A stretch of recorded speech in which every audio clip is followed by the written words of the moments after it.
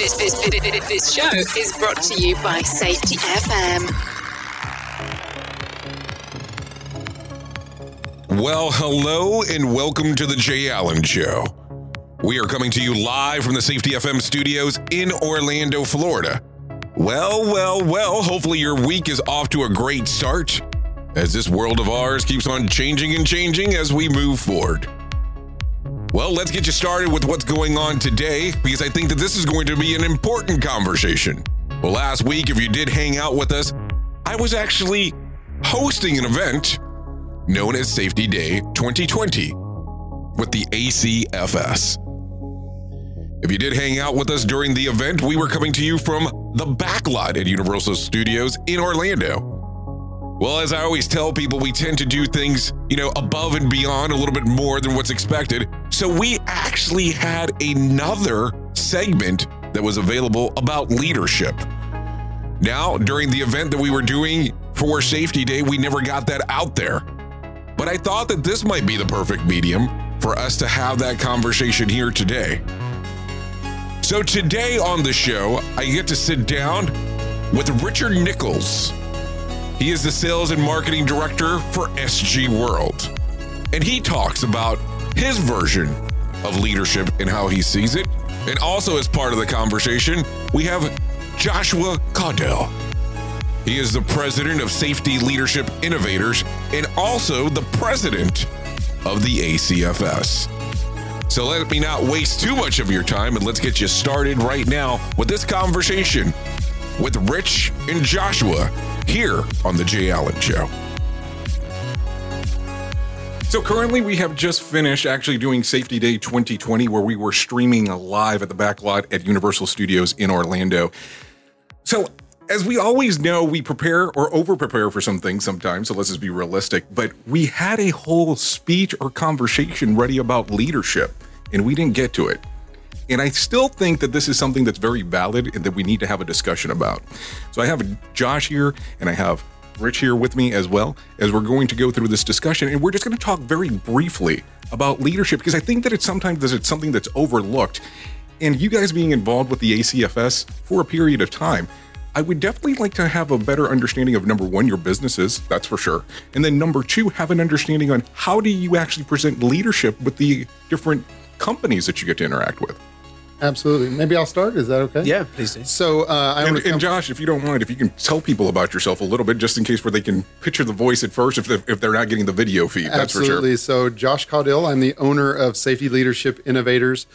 We started this company because of leadership. To be perfectly honest with you, we feel that we've got a great message to communicate, and we feel like we do that eloquently, and we do it with a lot of grace and dignity.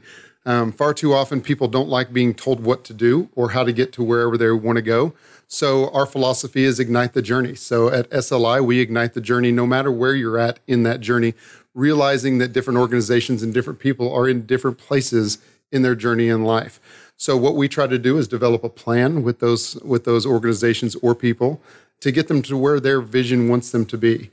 We provide resources like training. We do a lot of leadership development training, a lot of safety resources, but we look at it from a health and safety perspective. So we believe firmly that if an employee or an individual is healthy, mind, body, and soul, they will perform safely and they will perform more efficiently for their organization. Rich, how about you? My name is Richard Nichols. I'm the Global Sales and Marketing Director for a company called SG World. And day to day, I look after SG World USA.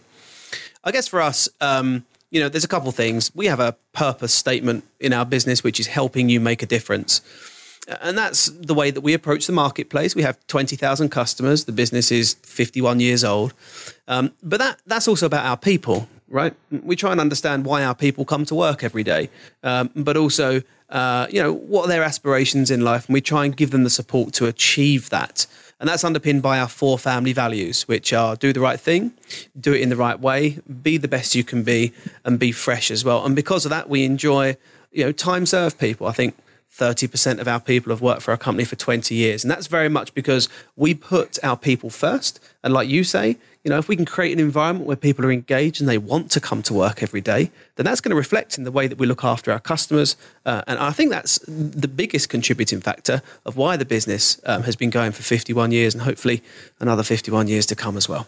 Well, I didn't realize that you're already that old, that it's been 51 years. Thank you. I appreciate that. But all joking aside, when you take a look at this, because of some of the background and whoever wants to actually take it going forward, how do you look at leadership as you walk into an organization? Do organizations contact you because there's already a problem? Or do you look at it and go, maybe there is a problem with the leadership? And I know that this could be one of those questionable questions as we go through it, because it's like, oh crap, now you're asking me to talk about my customers, but just your perspective on how you see it. Absolutely. So generally when we get a call, it's for a finite problem, right? So people want us to come in and help with something. And what we try to encourage them to do is to come up with a solution and a mission and a journey that aligns with an infinite solution. That engages people across all levels. A lot of people don't want to be told, hey, you've got a leadership problem in your organization. Probably not something smart for me to tell a prospective client. Especially if it's the leadership that hired you, I would imagine. Absolutely. But we believe in self-leadership. We believe in servant leadership. So our philosophy is the rising tide should rise all boats. It shouldn't just be one person succeeding while others are in despair. So if you can coach people and teach people to understand that if other people around them are successful, they too will be successful. It takes away a little bit of the competition that sometimes deteriorates culture within a company. It's funny, just to add to that, and coming back to your question, is when you walk into a company, how can you tell, right, if the leadership is good or not? Right. My mentor, who's also our chief executive, a guy by the name of Mark Hass, in his office for many years, he has a kind of a sign, a poster on the wall that's got 3 words: attitude reflects leadership. And I think, if you've got to get recruitment right and everything else, but actually, if you see a consistent attitude that perhaps isn't the best in an organization, then really, I think it's down to a leader to first be able to look themselves in the mirror and say, well, have I done everything that I can do to create the environment and help that person be successful? And, as I say, create the environment where they've got that great attitude. So I think if you've got people with not a great attitude, you should probably look at the leadership first. Absolutely. And I think another thing to add on to that would be, how do you tell about the leadership in an organization? Well, it's very, very simple. When times are good, everybody's happy, everybody's engaged. But when there's times of crisis or when there's a need for crucial conversations, you can tell a lot about somebody about how they handle conflict, how they treat people that either report to them or offer them something within the organization. So we look for, how do people react during certain conversations? So sometimes we'll suggest certain topics that we know are going to be hot buttons just to see how certain people react. And the best way that we found to do that is to not pinpoint specific leaders that need additional training. We say, hey, maybe this group could use it. And then we leverage that information to help that single person along their journey a little bit more effectively than others. Something you said there reminds me of, there was a guy that worked for our company for many years. His name was Ken, and eventually he retired. And he was pretty introverted. He got his head down, did a great job for the organization. And when he came to retire, he kind of mustered up the courage to stand in front of the whole company and say a few words. And, something that really kind of left a resounding kind of message with me was when he said, when there's a problem, don't find somebody to blame, find a way to solve it. And, you're talking about conflict and how people deal with those situations. I know another mantra, I was talking to a leader of a construction company last week here in Central Florida. Something that my business shares in is, if something goes wrong, it's my fault. If something goes right, it's down to you. Oh, absolutely. That's so relevant to what we're talking about. So another thing that we encourage is, if you're going to praise somebody, do so in public. But if there is something that requires a crucial conversation, there's no need for public interaction. Pull that person aside separately and handle that with discretion. A lot of times ego gets in the way and you want to puff out and show people how much authority you have, how much of a leader you are by publicly criticizing somebody. And what that does is that just deteriorates a culture beyond repair sometimes. What I like several HR manager friends of mine have always communicated to me, hiring somebody is easy. Replacing that person is the costly part of doing business. And that speaks to a lot of leadership. So if you want to talk truly about the leadership culture of your organization, look at your turnover and then really take a deep dive of why that turnover is happening, because people generally quit their boss, not the organization. Well, I mean, it's interesting that you say that, because there's some different aspects there. Number one, you don't want to meet pain with pain. And sometimes some organizations have that issue where something goes wrong and it's easier to blame Joe and say it's Joe's fault. But then the problem that you run into is that you replace Joe and the same problem continues to occur. So that's some of the things that you have to look at as we move forward. I love really what you said about the backstory there, about the guy that retired. I thought it was quite great. Now, as we move forward here and we have some of this portion of the conversation, the world has changed and things are much different than what they were in 2019. So now we're in 2020. We have a pandemic going on. Have you seen a lot of changes based on the pandemic on how leadership handles things going on inside of organizations? Well, everybody's job role in not just in safety, but beyond has changed somewhat, right? In the last 3 or 4 months, either how we, even if not in a leadership position, how we carry out our day-to-day activities. Safety professionals have become health and safety professionals, right? And lots of distractions in the different ways that businesses need to run, right? And something that in Safety 2020, right, we've just come off the back of, that Barry Dillard was talking about, is always remember that you start with the people that are around you. Hold on, were you just plugging your own session? Because Yes, that's what it sounded like. I just wanted to make Barry sure. Dillard's, but that was saw straight through that one. But it's to bring the people with you, right? And I think. So I will never forget the day as a girl or a lady that worked for me called Stephanie sat in my office one day and she said to me, look, I need to give you some feedback. And you could tell she plucked up the courage to give me this feedback. And she said, when I'm in your office and we have our one-to-one meetings that are pre-scheduled, you're doing other things. Like if the phone rings, you're checking your phone or you're on your computer or whatever. And I think, to me, that was a bit of a wake-up call that you need to be present, right? And be present for your people in the situation that you're in. And so over the course of the pandemic, there's been all of these distractions. And I think a challenge for leaders has been to be present for your people, right? Create an environment for them to have a conversation with you about what they're going through. Because it's tough for you, but it's tough for them. And you probably have more information than they do as well. So just take the time to be with those people, present with those people, and just let them speak. And I think I've seen great leaders really rise to the top of that, and some other people kind of get a bit bogged down with all of these distractions around the core, which is taking care of your people. Oh, absolutely. And 2 things you said there were just amazing. So you talk about being present. That's always been, a key issue with employees and employers and people in leadership roles. But the communication aspect of it has changed greatly. We're now communicating instead of face-to-face. Great leaders are having to find creative ways to engage their employees. And you can tell when they're able to do that.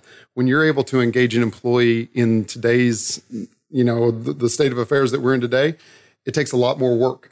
But leaders now are not only expected to be knowledgeable, they're not only expected to be true leaders and engaging, but they're supposed to provide empathy. This is a new skill for a lot of leaders. A lot of leaders now have to think about other things. I remember Google said it so well when this first started.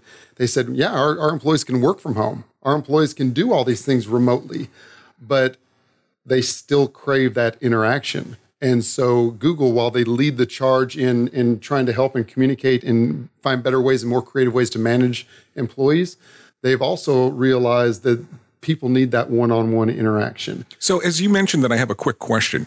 As you've noticed this change because of the pandemic and these great leaders that were doing X before, do you think that there's more distractions that are caused now when they're interacting with their quote-unquote team members, employees, or so on when they're trying to have that discussion? Because now it's not the in-person, so you don't see if they have a nervous twitch. You don't see if something has changed. Now all of a sudden you're looking at a Zoom call, and it could be a couple of different things. It could be an actual live video feed, or it could be a picture. So how do you look at that? Well, so it's interesting. Do you mind if I go here? No. Or I feel like I just keep talking. And we almost held hands. I'm enjoying your southern accent, Josh. It's very nice. So when you're dealing with people remotely and you're dealing with remote workers, there's an opportunity to engage those workers, but you also pick up on certain things that are things that you may not have noticed before. You're finding out a lot more details about that person. We talked about this earlier today, and it's really quite interesting.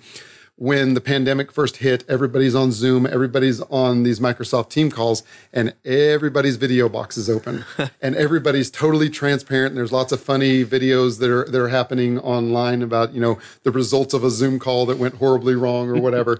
But now, as you notice, there's data that shows that people are turning off their cameras, which means two things: they're either becoming disengaged with the process, or they are finding it hard to be transparent, because when you're working remotely, the expectation is, hey, I am super transparent. Everybody needs to know what I'm doing all the time.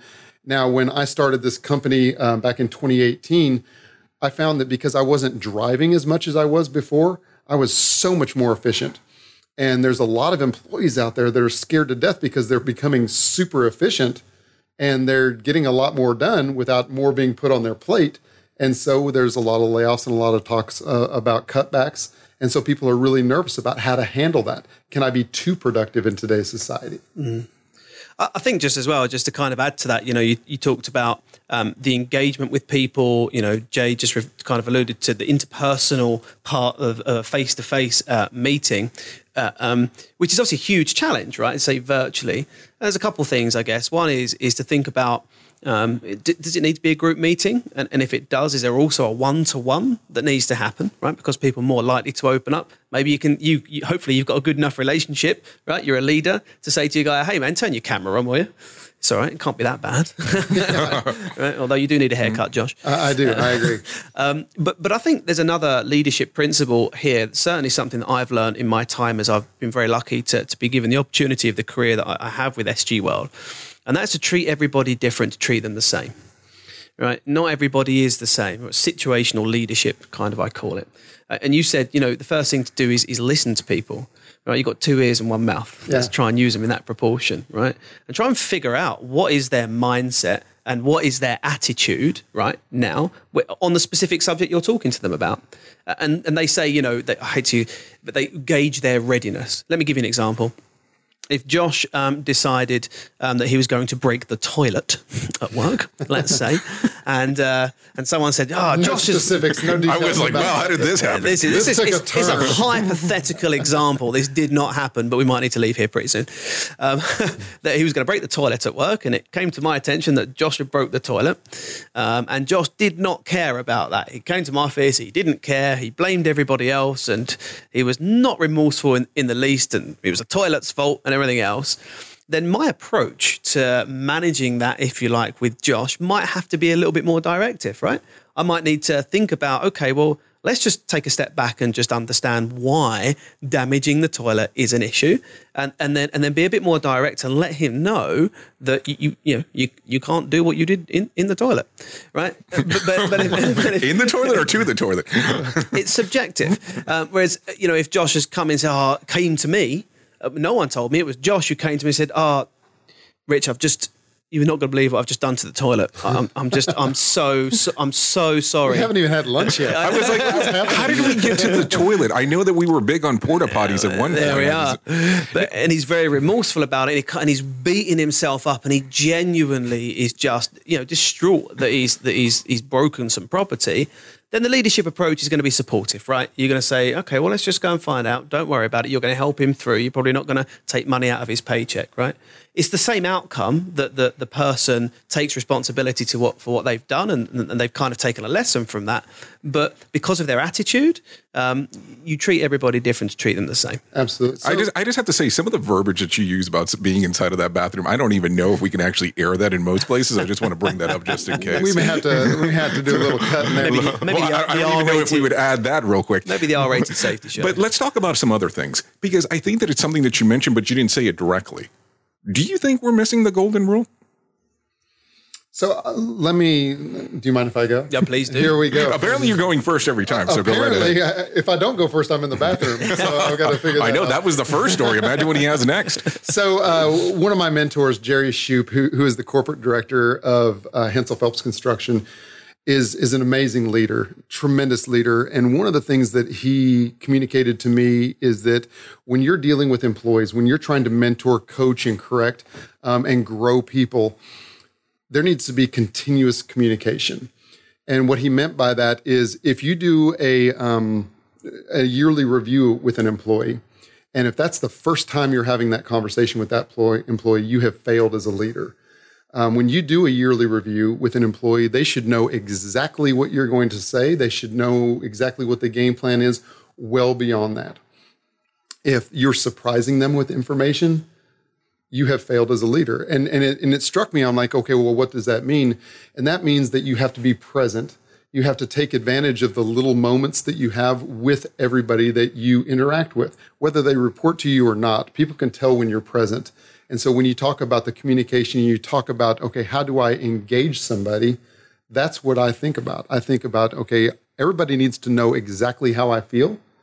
And right, wrong, or indifferent, it's my opportunity as a leader to communicate that in a very positive manner that can create growth with that employee. Okay, but going back for a second, you kind of avoided the question too, so I like how you kind of did that. But what do you think about the golden rule? Do you think that it's actually missing?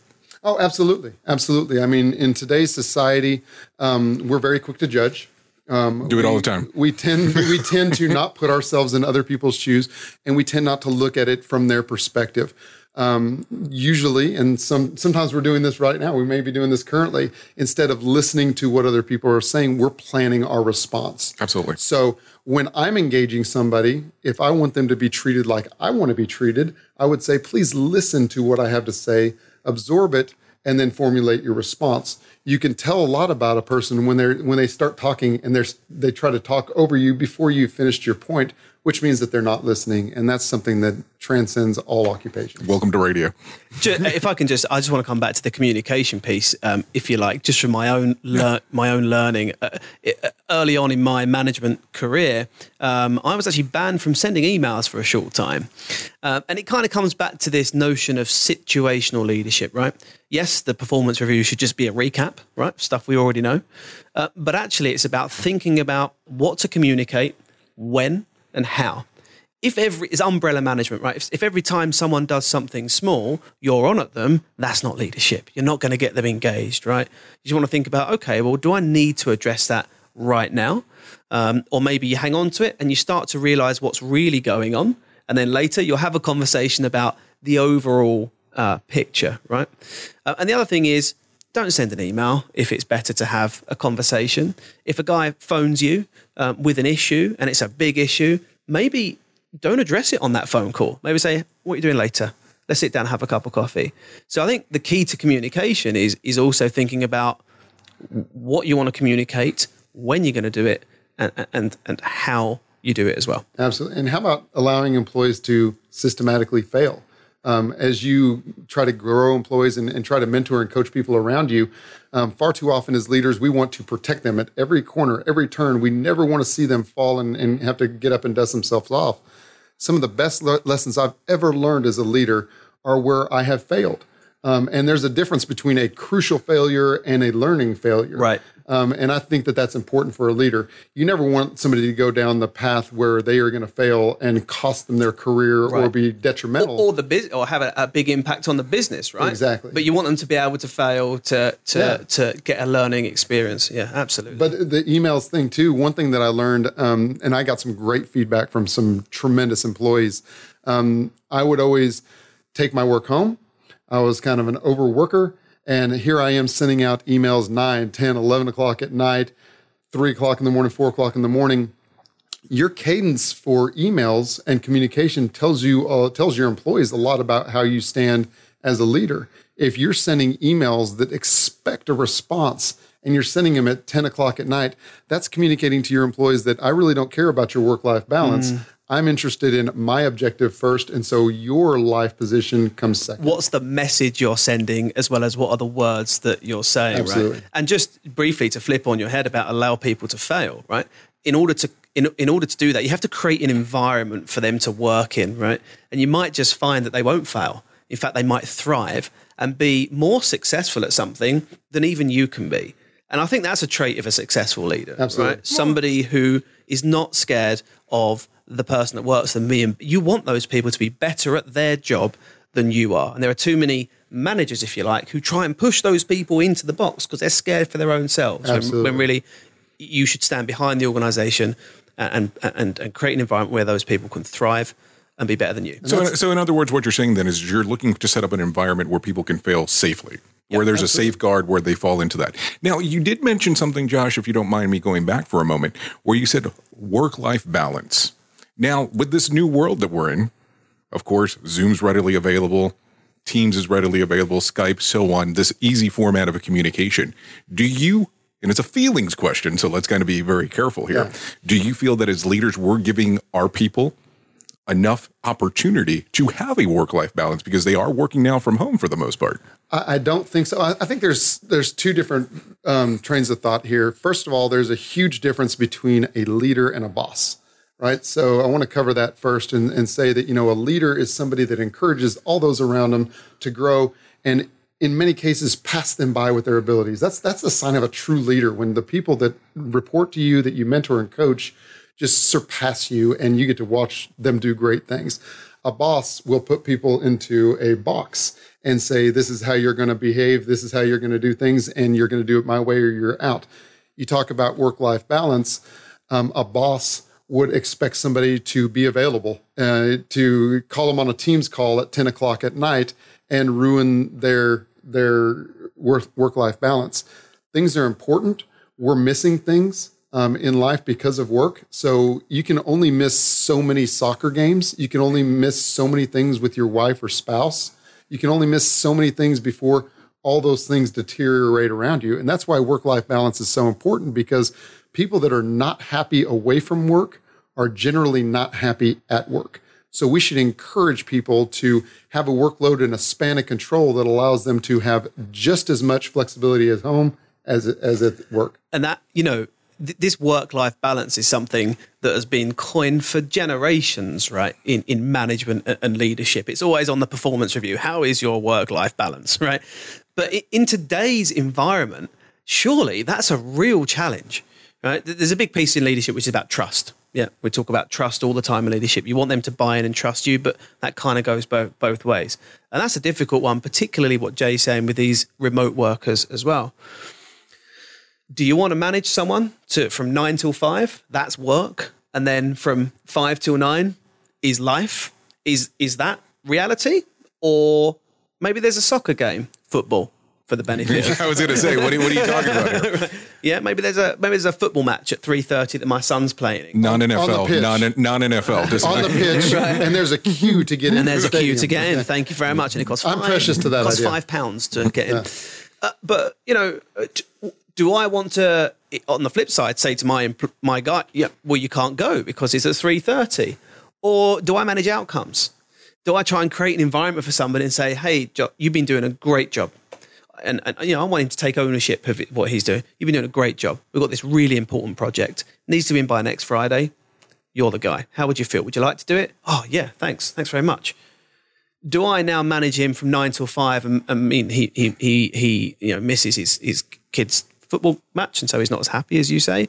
Or do I manage to the outcome and let him kind of be flexible with the hours that he does it in as long as he delivers? But that's difficult because leaders I am skeptical, right? Yeah. You're always worried that people might just take the life bit a little bit too far. And so how do you get the balance between having the appropriate control measures in place, but trusting your people to deliver outside of 9 to 5? Absolutely. Do you think that that's common, though? Do you think that most people go outcome-based opposed to, let's say, quote-unquote, hourly-based, even though they're a salary person? I think it's moving that way. I think when you look, that's pioneered by technology companies and these forward-thinking organizations that get rid of offices. It's all open plan, and there are, slides that you can go down and nap pods and all that kind of stuff. I think what happens is it's kind of the layers of an onion, right? You've got the outer layer of these businesses that are kind of early adopters and pioneer the way, and then slowly it becomes normal, and it becomes more of an expectation. And so as you get to you work your way through these companies in the inner layers are kind of forced to try and find a way to change so they can attract the best talent, because that starts to become something that people are looking for. Absolutely. And I think one interesting point of that is you can actually measure this, and it's fairly easy to measure. If you go into an organization, you start doing surveys. One question that we ask is, how often does your boss talk about challenges at home? How often do you talk to your boss about challenges at home? And you can tell there is a definite shift. There is an old school way of thinking that, you shall work however many hours it takes to satisfy the company's needs. And there's a new way of thinking that says, let's measure the outcomes. Let's manage to the outcomes. And if people are performing, heck yeah, they deserve to have a little bit extra time at home. And specifically, the way I measure it, when somebody is home, are they truly home and present?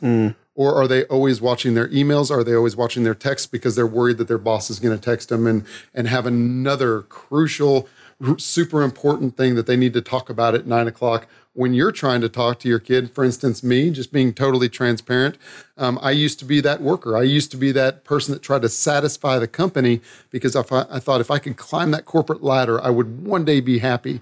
And what I ended up doing is I sacrificed so many years with my son, years that I will never get back, years that I was never present for a job that I was a ghost when I left 2 weeks later. I'm going to tell you, he might use this audio clip against you at some point. I just want to bring that up. I'm transparent with him. I spit sometimes. But I'm transparent with him. I tell him, I'm like, hey, buddy, when you were younger, I was not present, and I need you to hold me accountable. So leaders, not only just at work, but it's at home too. Are you communicating the right message at home? Is there a plan for work-life balance? So let's go a little bit deeper because you're using the word transparent if you're okay with it. Absolutely. What did your wife think during this time frame? It's kind of the old school thinking.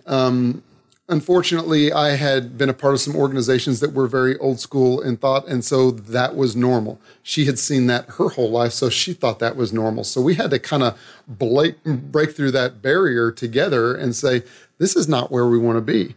And to be perfectly honest, to kind of break that mold and start something brand new, I took a very successful career and said, I'm done with that. And I moved to Guam with my family. And so when you live on an island that is 8 miles wide by 24 miles long, you were forced to get to know your family. You're forced to be there. And so my son, who's actually my hero, who I had a distant relationship with, very quickly became my shadow.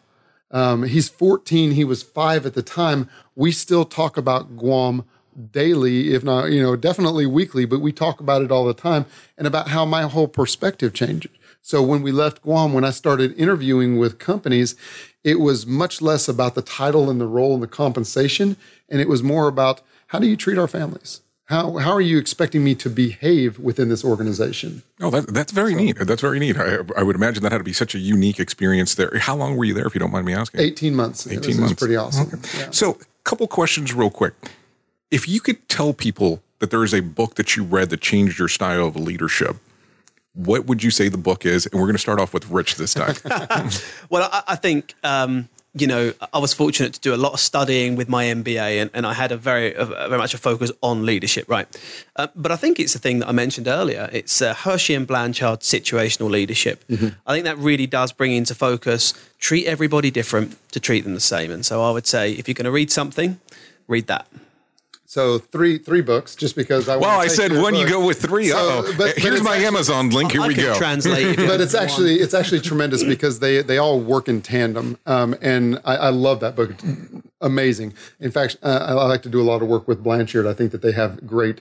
I was actually on your laptop earlier, and I noticed among some of the links, one of them was professional, and it was Hershey's. Awesome. So what I like is The Power of Habit by Charles Duhigg.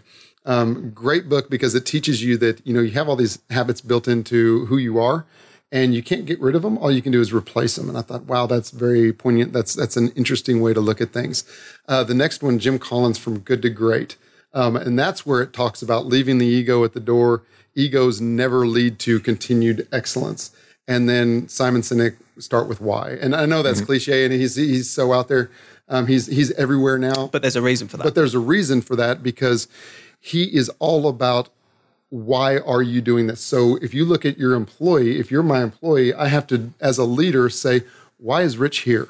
Why does he want to be a part of this organization? And why does it even matter? So those are my three. Sorry for it's all good. Well, I appreciate the time this afternoon, especially going over all of this information. Now, Josh, if more people want to know about you and the organization that you're fronting, where can they go to find out more? Absolutely. You can go to ignitethejourney.com. That's our website. You can follow me on LinkedIn. I am on the Facebook. I am on the Facebook. That just speaks to my age. But we'd love to hear from you. I'd love to talk to you more about how we might be able to support your organization.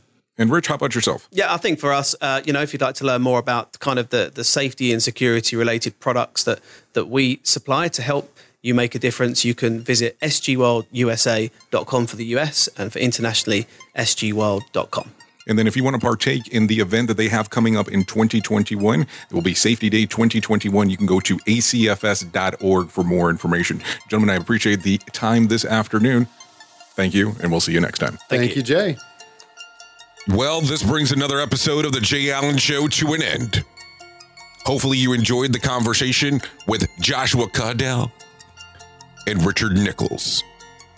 Like I said earlier, for more information about what they have going on, you can go to acfs.org.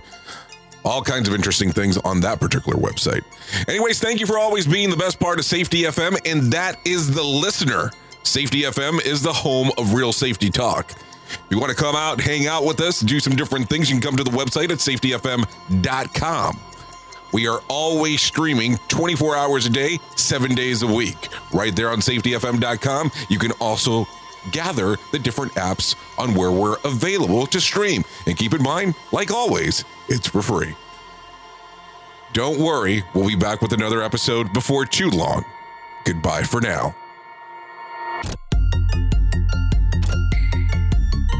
Want more of The Jay Allen Show? Go to safetyfm.com.